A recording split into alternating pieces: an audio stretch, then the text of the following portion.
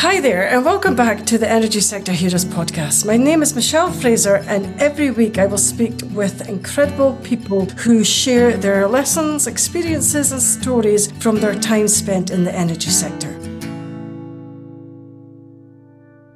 Hi there, and welcome back again to this week's episode. If you're new to the show, then please take a second to subscribe and even consider sharing this show with just one other person.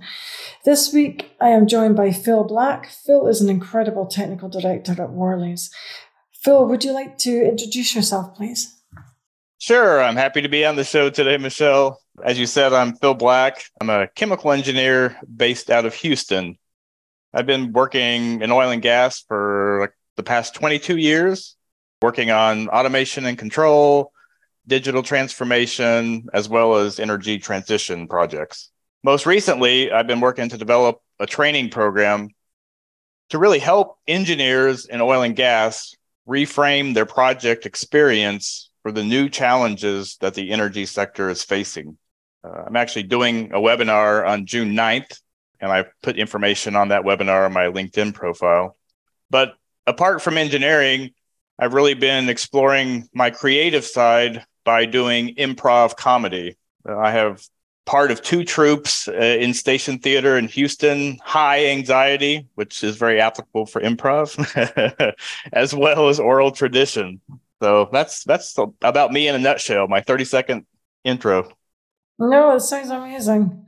Thank you. So how did you get started in the energy sector? Well, when I graduated in 2001, I had 3 job offers. I could stay in Kansas City and work for an environmental consulting company, move to Ohio and work for an aerospace company.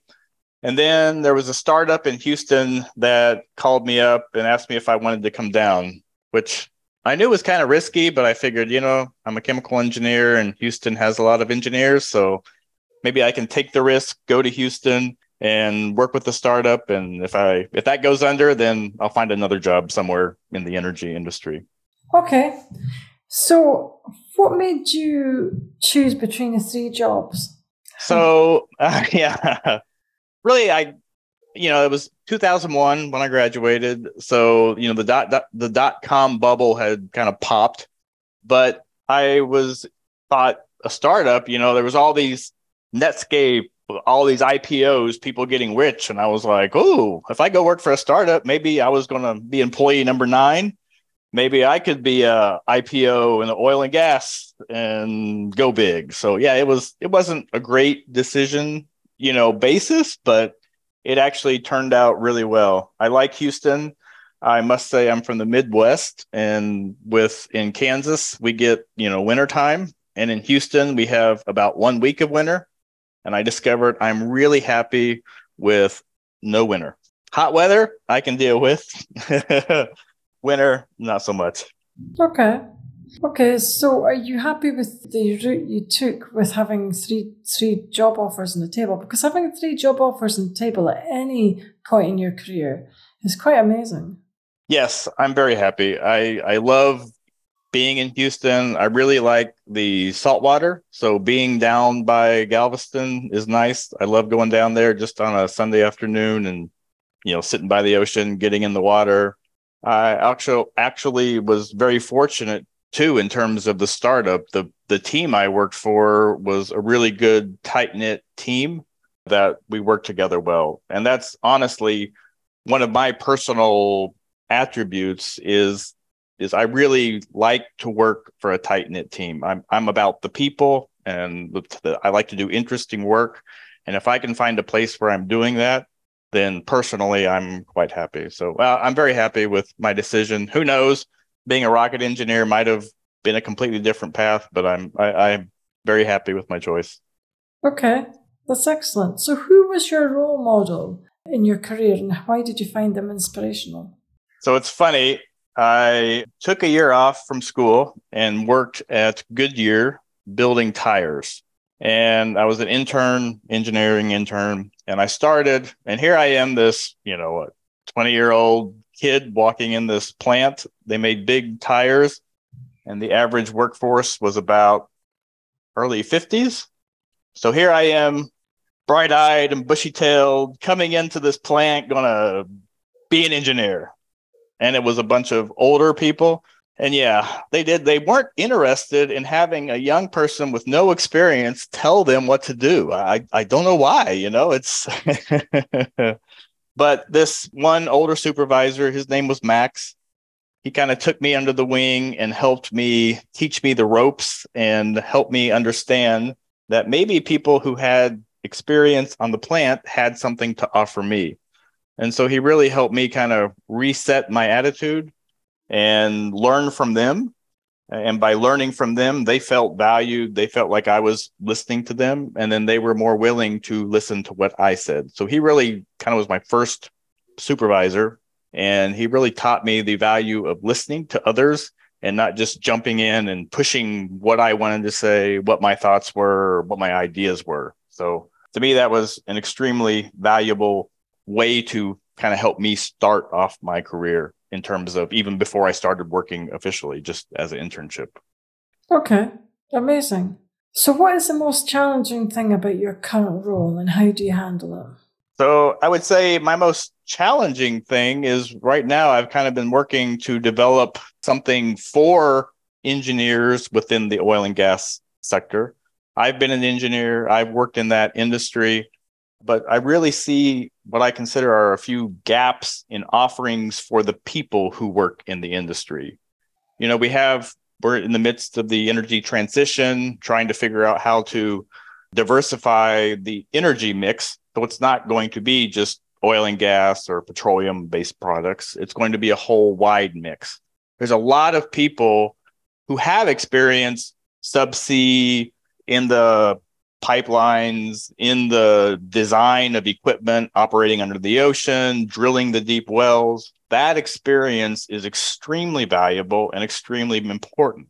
But it's critical that the people who have that experience know and are able to communicate that experience in a way that's applicable to renewables, to wind, to solar, with hydrogen. That's not something that's typically taught. There's, take a class and learn how to do this, but then trying to reframe everything you've done in the past in the light of something different, I found to be extremely hard.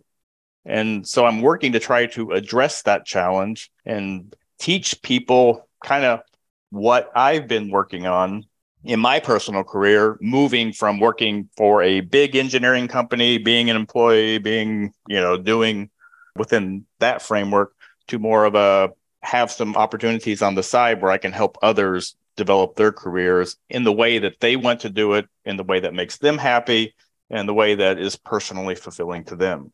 So it's changing my identity from just an employee at a company to now I'm actually building something to help others on my own. Okay. Is that not maybe coming outside your comfort zone then? Yes, it's fascinating. I'm finding it really surprisingly challenging. I've always worked for a company, for someone, but it's amazing when you start thinking about, okay, what do I want this to look like? I'm developing this program with someone else, Jeffrey Can, who's been on your podcast before, trying to say, okay, what can we do together? I find it very rewarding to work with other people. I'm a people person, and to me, 2 + 2 = 5 or 6 or 7. So finding someone who's done something similar, who has the experience also in oil and gas, I think we can both put together a really transformational course for people. And so that's the focus is working not just me in terms of, but working with someone else and then changing my personal identity from employee to co-founder. Okay. That sounds like an interesting journey. Yes. My life has been full of interesting journeys. I started doing improv about a year and a half ago, and that was just way outside my comfort zone as well. Trying to really expand beyond just what I had always done. I guess that's the phase of my life that right now I've been working for about 22 years. And so I'm ready to really try some new things, some different things, be more experimental, be more playful, find that passion that I have internally and that I definitely had right when I started. But then, just working jobs, it kind of starts becoming the routine. And I'm really trying to disrupt my own life and disrupt my own routine. That way I can really explore the potential for the future in completely unexpected ways. Okay. So you were saying before that you're working on and hosting a webinar on June the 9th. What is that going to be about? It's going to be focusing on helping people work through their personal strengths. So it's not just about project experience, it's about personal strengths, identifying those personal strengths, looking into the future, trying to figure out, in broad strokes, what the future holds, and then matching those strengths and experience for the future. So we've put together a framework to do this for engineers, and we're going to roll it out so people can start preparing themselves for the future they want within the energy transition. So how would you go about identifying your strengths? Because I sometimes get asked that as well from other colleagues I work with. How would you go about doing that? So I've done, I would say a lot of, personality profiles, Myers-Briggs, DISC, those kind of things. I worked with a coach and she suggested something called the Clifton Gallup Strengths Profile. So I went through that with her and I really like that one because it focuses on, it's like 32 different aspects. And then it works to identify what's the specific strengths. So it's not focusing on, what am I bad at? But it's like, identify your strengths. Everybody has strengths. So once you identify those, you can learn to use those for your benefit. I mean, I kind of had a sense of what I did well, but I didn't really have a clear sense. And so after working through that assessment with her, I really discovered, these are some things I really am good at and I like to do. And if I can work to craft my career in that direction, then I'm setting myself up for success. I'm not getting stuck in a place where either the environment doesn't match my personality or the type of work doesn't match my personality. And then I can really do my best work because when I'm excited, I know I jump into things, go at them full steam, and the output is much better than if I'm just sitting at a desk doing a project because it's a project and it's for a paycheck. So kind of matching the passions with the paycheck. But I do improv. That's a passion, but there's not a big paycheck in that, so you have to match it professionally as well. Okay, so how would you do that then? After you find your strengths, then you have to find then you have your spikes in experience. And with spikes, there's always places where aren't spikes. Now, if there's not spikes in that area, you have to decide, do I develop those spikes or are those areas that need to be maybe filled in with someone else working in an organization going through that? So after you have kind of an assessment of where you are as a person, where your background is, you have to do a look at the industry. So what are the macro trends affecting the industry? Right now, the macro trend I'm interested in is the energy transition. So after you find that place, then you move forward and say, how do my skills fit in that area? So it's not a fill in the blanks of this worksheet. I would say it's kind of a personal journey you have to go on to say, okay, this is what I'm good at. This is what the industry needs. And these are gaps within the industry that I can fill. So it's going through that process. Okay. Excellent. But that would be quite difficult to do, wouldn't it, by yourself? It would take a long time for someone to realize what their strengths were after going through all that. Yes. I mean, there's coaches. I would say there's career coaches, executive coaches that do that. And I worked with a couple. But for me, the challenge was I didn't feel like there was one that really had a good focus on technical, because so much of our work as engineers is working on technical projects. How do I take that technical projects I've worked on and translate it into value? And that's something I still work on actively, trying to understand, okay, I've had 22 years in oil and gas. I've done automation and control. I'm not looking to maybe do more automation and control projects, but how do I take what I did in the projects and communicate it in a much broader sense? So I worked on data historians. How do I take a data historian? How do I take the IT, OT network intersection? And how do I translate that to something that's much more generally applicable outside automation and control? I think that would be quite hard, actually. It is. It is. That's why I say it's not something that is just like, oh, you sit down and write it out. I mean, it's for me, it's been, I would say, the last year and a half kind of working through this process with Jeffrey, with a coach. And really, that's what I'm saying is it's a gap because there's, okay, I would say the easy answer is, take a training course. Well, take a training course may give you a skill, but because when you're reframing everything you've done, it's almost like you're, in a sense, changing your identity. You know, I'm not. I still, when I started, what I say when I started out, my first words, I'm a chemical engineer. That's a core part of my identity. That still is. That will always will be. But right now, I'm working to expand that identity into more things. Okay, well, now I'm not just a chemical engineer. Now I'm a co-founder.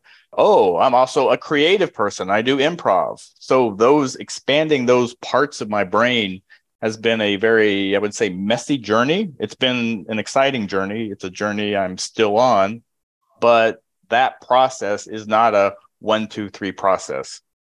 It's a path. And I think you have to, I guess, be at a point in your life where you're ready to go on that path. Maybe it's my midlife crisis. I have no idea. But anyway, it's the path I'm on right now. Okay. I can appreciate that it would be really hard. I'm also automation and control engineer, so that would be, I can appreciate your journey that you're going through. So there's not one path for everyone. So I think that's part of the challenge is that this process has a high level of individualization that's needed because it's about working with people. Okay, everybody has a different mix of background. You know, you have upstream, midstream, downstream. You know, you have the different aspects in the engineering. So how do you take your personal profile? It's working through that personal profile and then saying, okay, here's the skills that are needed, and we'll work to create a plan to map those skills into what's needed. And if there are gaps, then you can work to fill in those gaps by training. But then also you have to change your identity, or not change your identity. I don't like change because it's about expanding your identity. Because I'm still an engineer, but I'm just going to be an engineer and this and this. Okay. Thank you. So I've been asked maybe a couple of times throughout my career for career advice for maybe the younger engineers who maybe want to strike out by themselves, but they're unsure what path to go on because they maybe want to start a business, but they're not really sure what ideas they have. How easy is that? What advice would you give to them? Because that's quite a challenging question, actually. Yeah. For someone starting out who wants to develop something, but not sure what, I think the first thing I would do is start small. You don't have to quit your job to do things on the side. I mean, we have a whole side hustle economy, gig economy. Find ways to try out things. I mean, as an engineer, I'm not going to necessarily just, go up one day and quit. It's about, okay, are there things I can do on the side? I ran a nonprofit for about 10 years while I was working and did training as part of that. And during that process was when I learned I love to teach. I love to train. To me, that's personally fulfilling.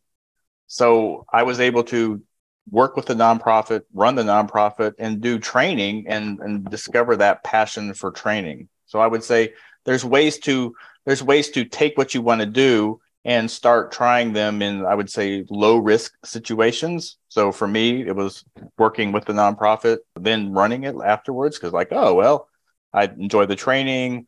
They had some organizational challenges due to fundraising. So then I started running it. So, I kind of got part of that experience, not even thinking about it in terms of building it up. But it doesn't have to be always leave your job and only do this. I think you can find things you enjoy doing, find things you want to do, and test out the waters in different scenarios so that when you're ready to go out on your own, then you already have some of the background. Of course, you don't have everything. It's impossible to get every single maybe bullet point you need, but you at least have a sense of what you're good at, what you enjoy, and you have some experience actually doing it. So I guess that would be my advice, was to start out, find small opportunities where you can test out things and go for it, and have the courage to do it, and then accept that if it doesn't work out, then you didn't lose a whole lot, and you gained experience, no matter if the result was what you thought it was going to be, or maybe it turned out differently. Okay. But even if it doesn't turn out how you want it to be, you shouldn't really give up either. You should maybe modify your plans and then start out again. My thoughts on that is, if you start small and it doesn't turn out the way you want, you can learn from that and use that to create a better plan for the future. So a plan is iterative. A plan is iterative. You never get it in the first shot. But if you learn to take what you didn't go well and then add that back into the plan, adjust the plan based on what you learned, then you just kind of keep building, and the plan becomes larger and larger and better organically as you move along. That's one thing that I had a hard time with, was I'm an engineer. Sometimes flexibility is hard for me. And so if it doesn't go according to plan, I start to get worried because, oh my goodness, that's not the plan. But really trying to force myself into a different mindset, which is, all right, this didn't work out. This didn't go how I wanted. Here's what I learned. And now I need to use that to create the next step. Okay. That's really good advice, actually. Thank you. So have you ever had any career disasters then? I have, surprisingly. I'll start over that again. Yes, I would say one of the biggest disasters was, I was speaking at a conference. I had my slide deck. I had everything ready. I got up on stage at a conference that we were sponsoring, had a big, booth at, and my mind went completely blank. I mean, utterly and completely blank. And I got through a 30-minute presentation in 5 minutes. No. It was awful. And no matter how hard I tried, I couldn't remember anything I was going to say. So I just stood up there. My colleagues in the audience were sitting there trying to feed me questions on the monitor to get me talking. And I just was like, deer in the headlights, still don't know what to do. And oh my goodness, it was awful. And there were about 500 people there. So I sat down. The show, or the conference organizer, I remember he was staring at me, glaring at me. He was not happy. But, I felt really bad about it personally, because I had spent a lot of time preparing the speech, preparing the presentation, and then for it all to go wrong, it was hard. So I would say that's been a huge, that for me felt like a huge disaster. I do. Yeah. I feel your pain, actually. That would be horrible, actually. Needless to say, I did not get invited to speak at that conference afterwards for the next year. Okay. So how did you actually come back? Were you able to come back and produce something out of the conference, or? Yes, I continued speaking and basically doubled down on the amount of prep. So I made sure I had it. I had a lot of anxiety, especially the next time, but just trying to burn that information in my head. I did actually continue speaking. I spoke in the Middle East. I spoke in India. I spoke in the UK. So I ended up turning that one around and actually doing continuing to do speaking. Afterwards, I took a professional speaking course to learn the craft. That way I didn't get on stage and, have a panic attack effectively and move on. So yeah, it was getting back up, doing the training, and keep on speaking. That's the method I used. Okay. So what is your advice for anybody who is going to make a big speech and then they maybe forget what they're going to say? Because that is that would be my worst nightmare, I would think. My advice would be to, if it happens, first speak again. The longer I think you wait after you have something like that happen, the worse it gets in terms of your own mind kind of starts working against you. Oh, you'll do this again, So the quicker you can do another speech, I think the better. I did a speech. So the next speech I gave, I think, was at a small conference, just a few people, like almost like a lunch and learn type thing. So do it where the stakes are low. I'm not in front of a big audience. I'm just presenting, a lunch and learn to other people. Definitely get some training. There's a lot of training courses out there that can help you with those types of, problems, to do the preparation, learn how to prepare, learn how to rehearse, and then do the rehearsal. So go for low stakes places where you can get your confidence back up going forward.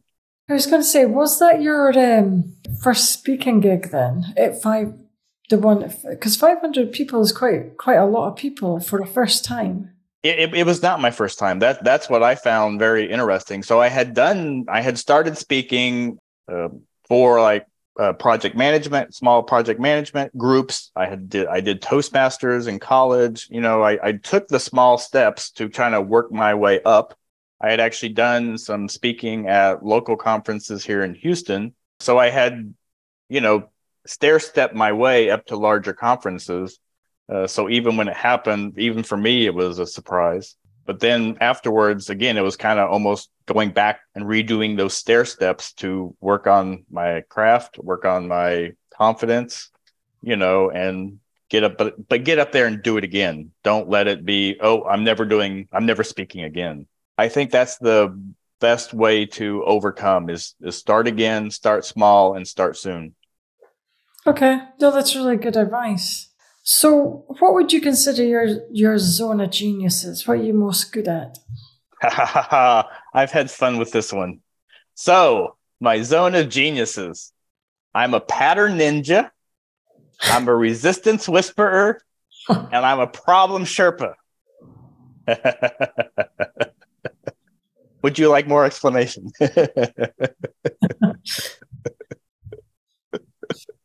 So, yeah, can you explain what? All right. So, and this actually, I'll give some more pause here. So these three words actually came out of what I did going through the Clifton Strengths. I'm good at seeing patterns. That was something that the assessment told me.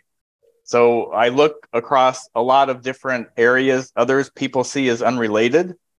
And then I look for patterns. I look for underlying principles, and I look for ways to take information from maybe one area and link it to others. So that would be my pattern ninja zone of genius. Another thing that came out of the Clifton Strengths was individualization. So that fits into the resistance whisperer. So I look, especially in terms of disruptive technology, I look and see how that technology will impact the individuals on the project, especially the project managers, because each project manager has a budget, has a scope, has certain resources. So if you're working in a digital and technology group and you want project managers to adapt a new technology or you want to roll it out, for a project manager, that's a huge risk. So if you can actively work with the PMs or the people affected and show them, okay, this is what, yes, you have to change. Change is hard, but this is the end game. This is where we want to be. And this is how that end game will make your life easier. And then take that and de-risk it for them. I'll offer them support if things don't go easy. That way, their hump they have to get over to adopt the technology or change is reduced. And then the problem Sherpa, my personality is such that I'm like when I find a problem that's interesting to me, I'm like a pit bull. I'm like, I'm on it and I own it. I'll work on it as hard as I can. If it doesn't go well, I'll take responsibility to fix it, to make it better. And even if it's a failure, to minimize the failure. So, I mean, I just attack problems and stick on them. So that's my zones of genius. But it was great because for the first time in my life, after doing this assessment, I really started having fun. What am I good at? It's not just, okay, I do this, but what do I do? What am I good at? And what do I enjoy doing? And so that exercise has really reinvigorated me in terms of getting enthusiastic about what kind of problems I'm working on and what kind of things should I be looking for to do, because I both do them well and I enjoy doing them. Okay. No, that sounds like, and that is very good traits to have. So I was going to ask you, and I have to ask you this. Worley Parsons, or Worley, as they're knowing, they're a huge company. Many, many people I know want to work for them worldwide, good reputation. So if you were going to hire someone, what do they actually look for? What kind of skills, experience do they actually look for to be successfully hired by that company? So I would say right now, Worley is doing a lot of work and pushing the boundaries in terms of redefining what they want to be as a company. They're looking at a lot of different strategic areas to define what there is the energy transition, and it's creating waves of opportunities for anybody who operates. And so I was working with the carbon capture group, really defining what is carbon capture to Worley, what's the scope of the opportunity, and then based on all the individual resources, background, expertise, types of project, how is Worley going to play within that market? And so really clarifying that, because, carbon capture is huge. It's not just the capture, it's the capture, but then it's the pipeline, then it's the reinjection. And, that pipeline, there's going to be so many new emitters, new sources of CO2 coming from the sources to the pipeline. So there's a huge need for more transport capability. But then there's the coordination. How are you going to coordinate all those different sources? They're coming on at different pressures, maybe different rates. How do you put all that together and then get it into a place where it's able to be reinjected? Even the reinjection, your injection wells are going to be operating at a certain temperature, pressure, operating conditions. So there's a huge amount of complexity in just carbon capture. The words are easy, but the process is complex. And so working to define, okay, based on Worley's strengths, where is the best place for Worley to play in that market? Okay, that's a really good answer, actually. Okay. I realize, though, I completely did not answer your question in terms of what skills.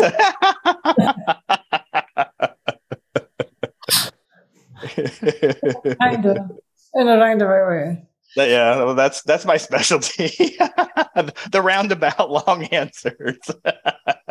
That's my curse as an engineering brain. I think in way too many pieces. Yeah, but then if you were going to interview someone, what would you look for then? So my focus is on trying to find people, I would say, who have an aspect of creativity. Can they think outside the box? Can they look at a big, new, I would say, poorly defined opportunity in terms of there's a lot of different variables? And can they help focus on identifying the strongest opportunities within those areas? I must say, my background in looking at patterns has helped me fit into that space. And so if we're hiring for that kind of role, I would look for people who can see patterns. If we're looking for specifically, okay, we need to design an injection well, I would not be that person. So I would look for people who have experience. That's the place where people who have operated in drilling environments, I think, can definitely easily repurpose their skills and background and talk about it in terms of, oh, that's a gap we need. We need someone who knows how to re-inject it or inject the carbon. So we need people with the offshore well drilling experience or onshore drilling experience so we can put into that. So it's a mix of personal and technical. Okay. No, that is a good answer. So use either one or move the audio around to make it where it gets fine. We'll use both. It's okay. Both are excellent answers. So I have to really ask you this. I haven't asked this question for a while, actually. How does your current role compare to your aspirations as a young boy? It's funny. It actually, since I was 15, 16 years old, I wanted to be an engineer. So being an engineer is actually what I wanted to do for as long as I can remember. So I took math and science in high school. After I graduated, I went to school to be an engineer. I've been fortunate in that in terms of, when I was young, I wanted to be an engineer. My uncle is an engineer. He worked actually on the Cassini spacecraft, the nuclear propulsion for it. And so I don't know. I just always I idolized my uncle in terms of wow, he does such neat things. I want to do neat things. And so I saw engineering as a way to do fascinating, interesting things, solving problems, figuring things out.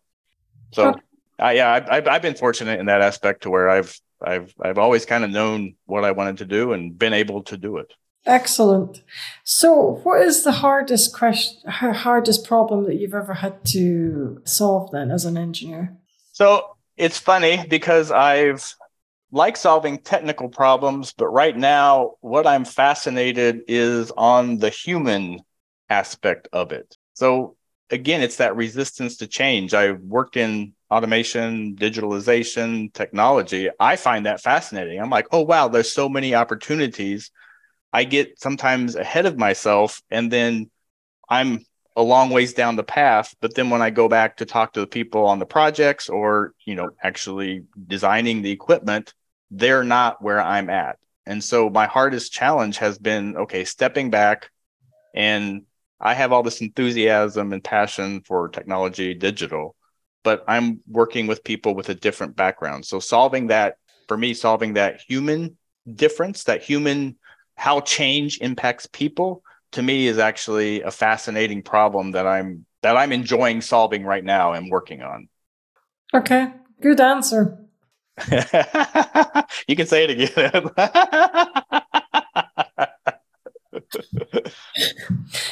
I will say it again.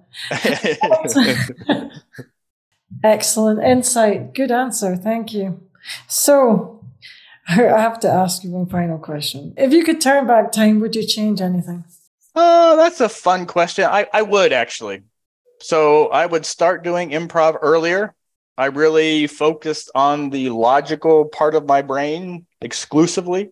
Through doing improv, I've discovered there's a whole nother aspect, kind of the back of my brain in terms of the creativity, the emotions, and that to me has unlocked a whole new level of enthusiasm and excitement about me. So I would have definitely started doing something creative much, much earlier. I thought, oh, that's art. That's for other people. I'm an engineer. I want to focus on logic, solving problems, learning technical skills. But I really would have started doing something, whether it was painting, drawing, photography, that unlocks a whole different part of the brain that as engineers, I don't think we spend much time exploring. And that just exploring it through improv for me has really unlocked a lot of insights, and that connection between that logic and creativity is really opening new doors for myself. Okay, excellent. So do you really think that the improv has really helped you then, especially with your speaking? It has. I think if I had done improv before I had the big failure on stage, I probably would have been able to come up with something more to say. But just in terms of, yes, it has, because with improv, it's about a connection with people. I mean, because if you're on stage talking, If you're on stage and you don't know what you're going to say and no one else knows what they're going to say, you have to have a high level trust with everybody in your group.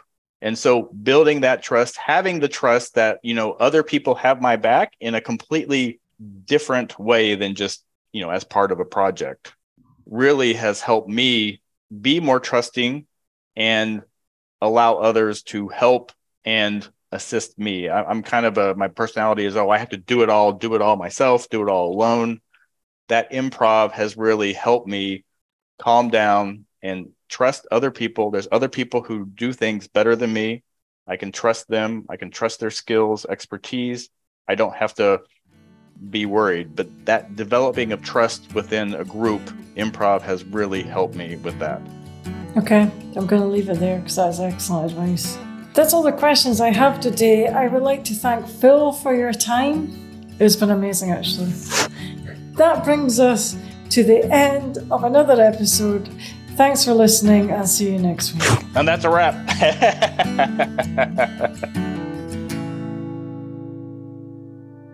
That brings us to the end of another episode. Thanks for listening. If you enjoyed the show, I'd like to gently encourage you to leave a 5-star rating wherever you listen to podcasts and share the show with another person. You can also follow me on LinkedIn or via my website, www.michellefraserconsultancy.com. Thanks again for listening and see you next week.